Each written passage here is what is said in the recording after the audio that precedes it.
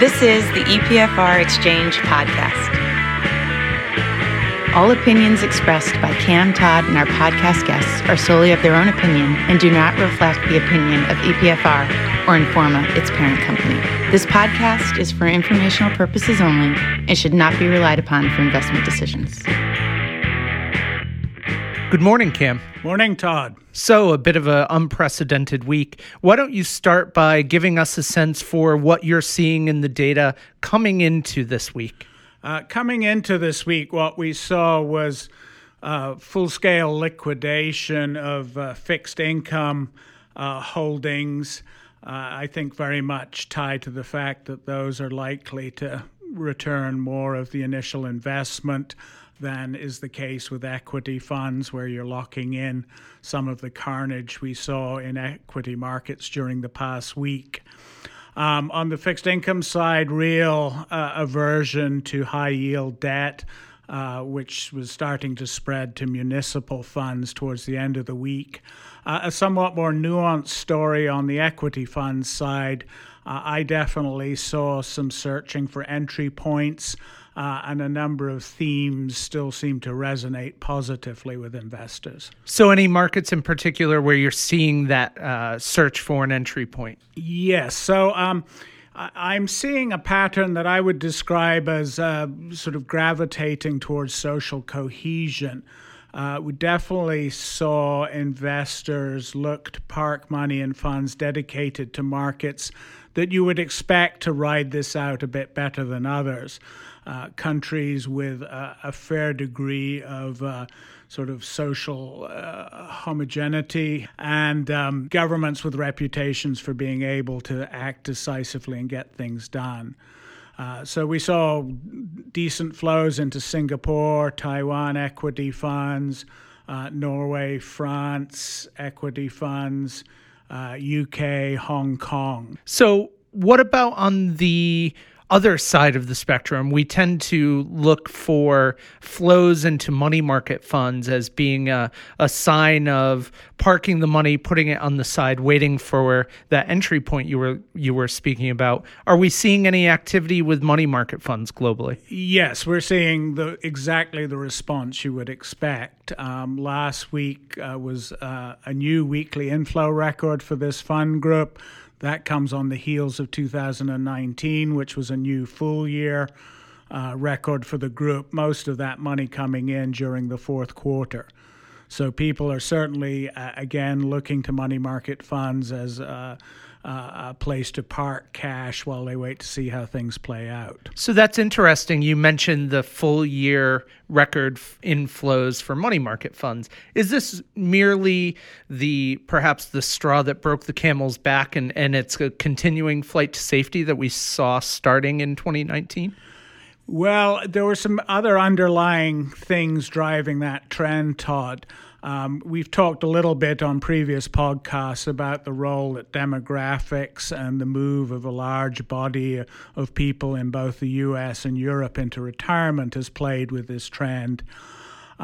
Certainly last year was a fairly bumpy one for markets too.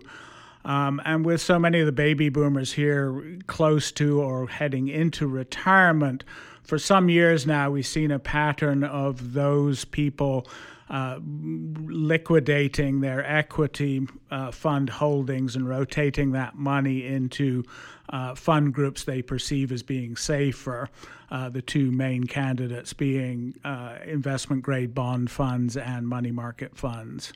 So as we look globally, are there any perhaps lights on the horizon, any markets that are seeing consistent inflows or keep attracting money from investors? Yes, in addition to the ones I mentioned, which, as I said, I'm calling them social cohesion plays, we've seen very steady inflows into Brazil equity funds.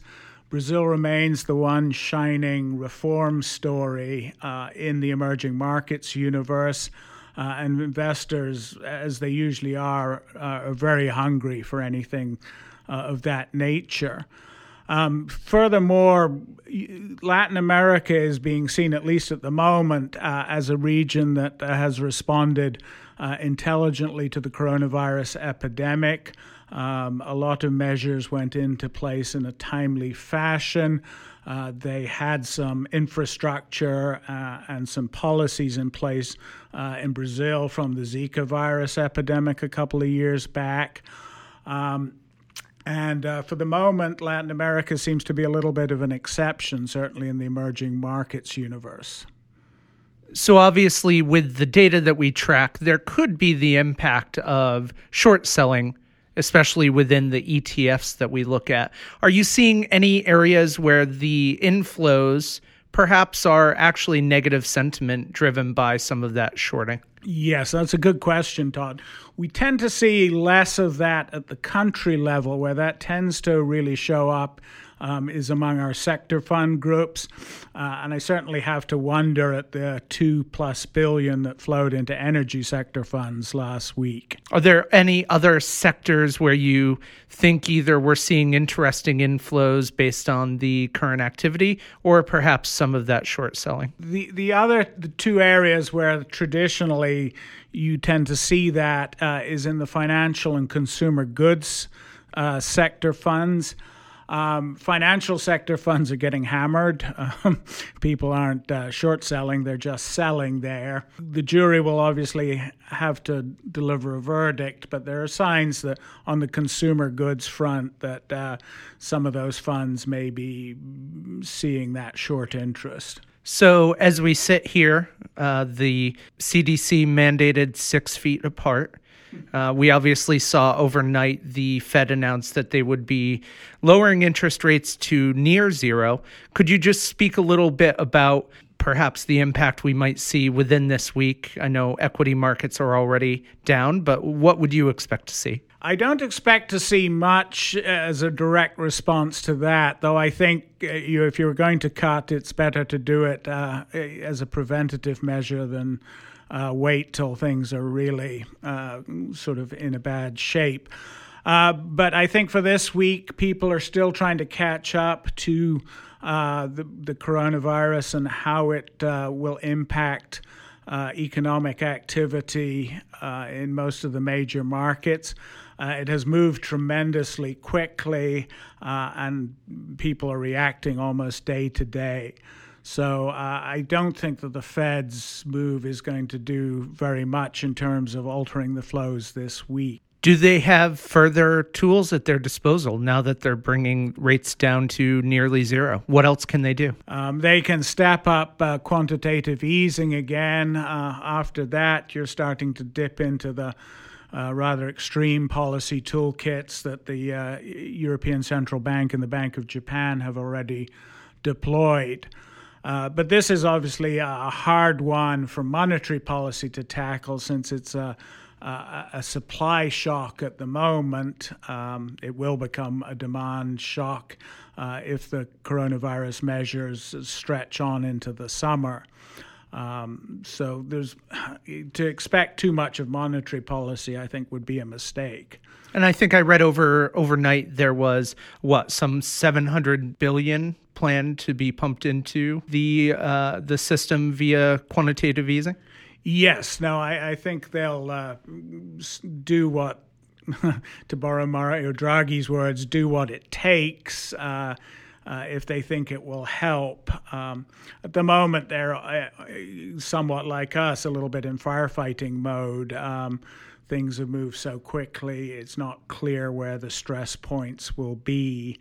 But at least showing willing at this stage may head off some more painful corrections, crashes, bubbles popping than would be the case if they didn't make it clear they were going to deploy as the tools that they have. In this moment, looking forward 3 months, do you anticipate the U.S. going negative with their interest rate?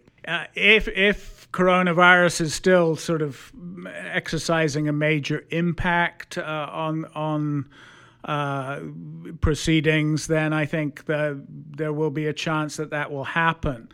At the moment, the best guess is that in the second half of the year, we'll be moving clear of the immediate impacts, and there will be a rebound of sorts.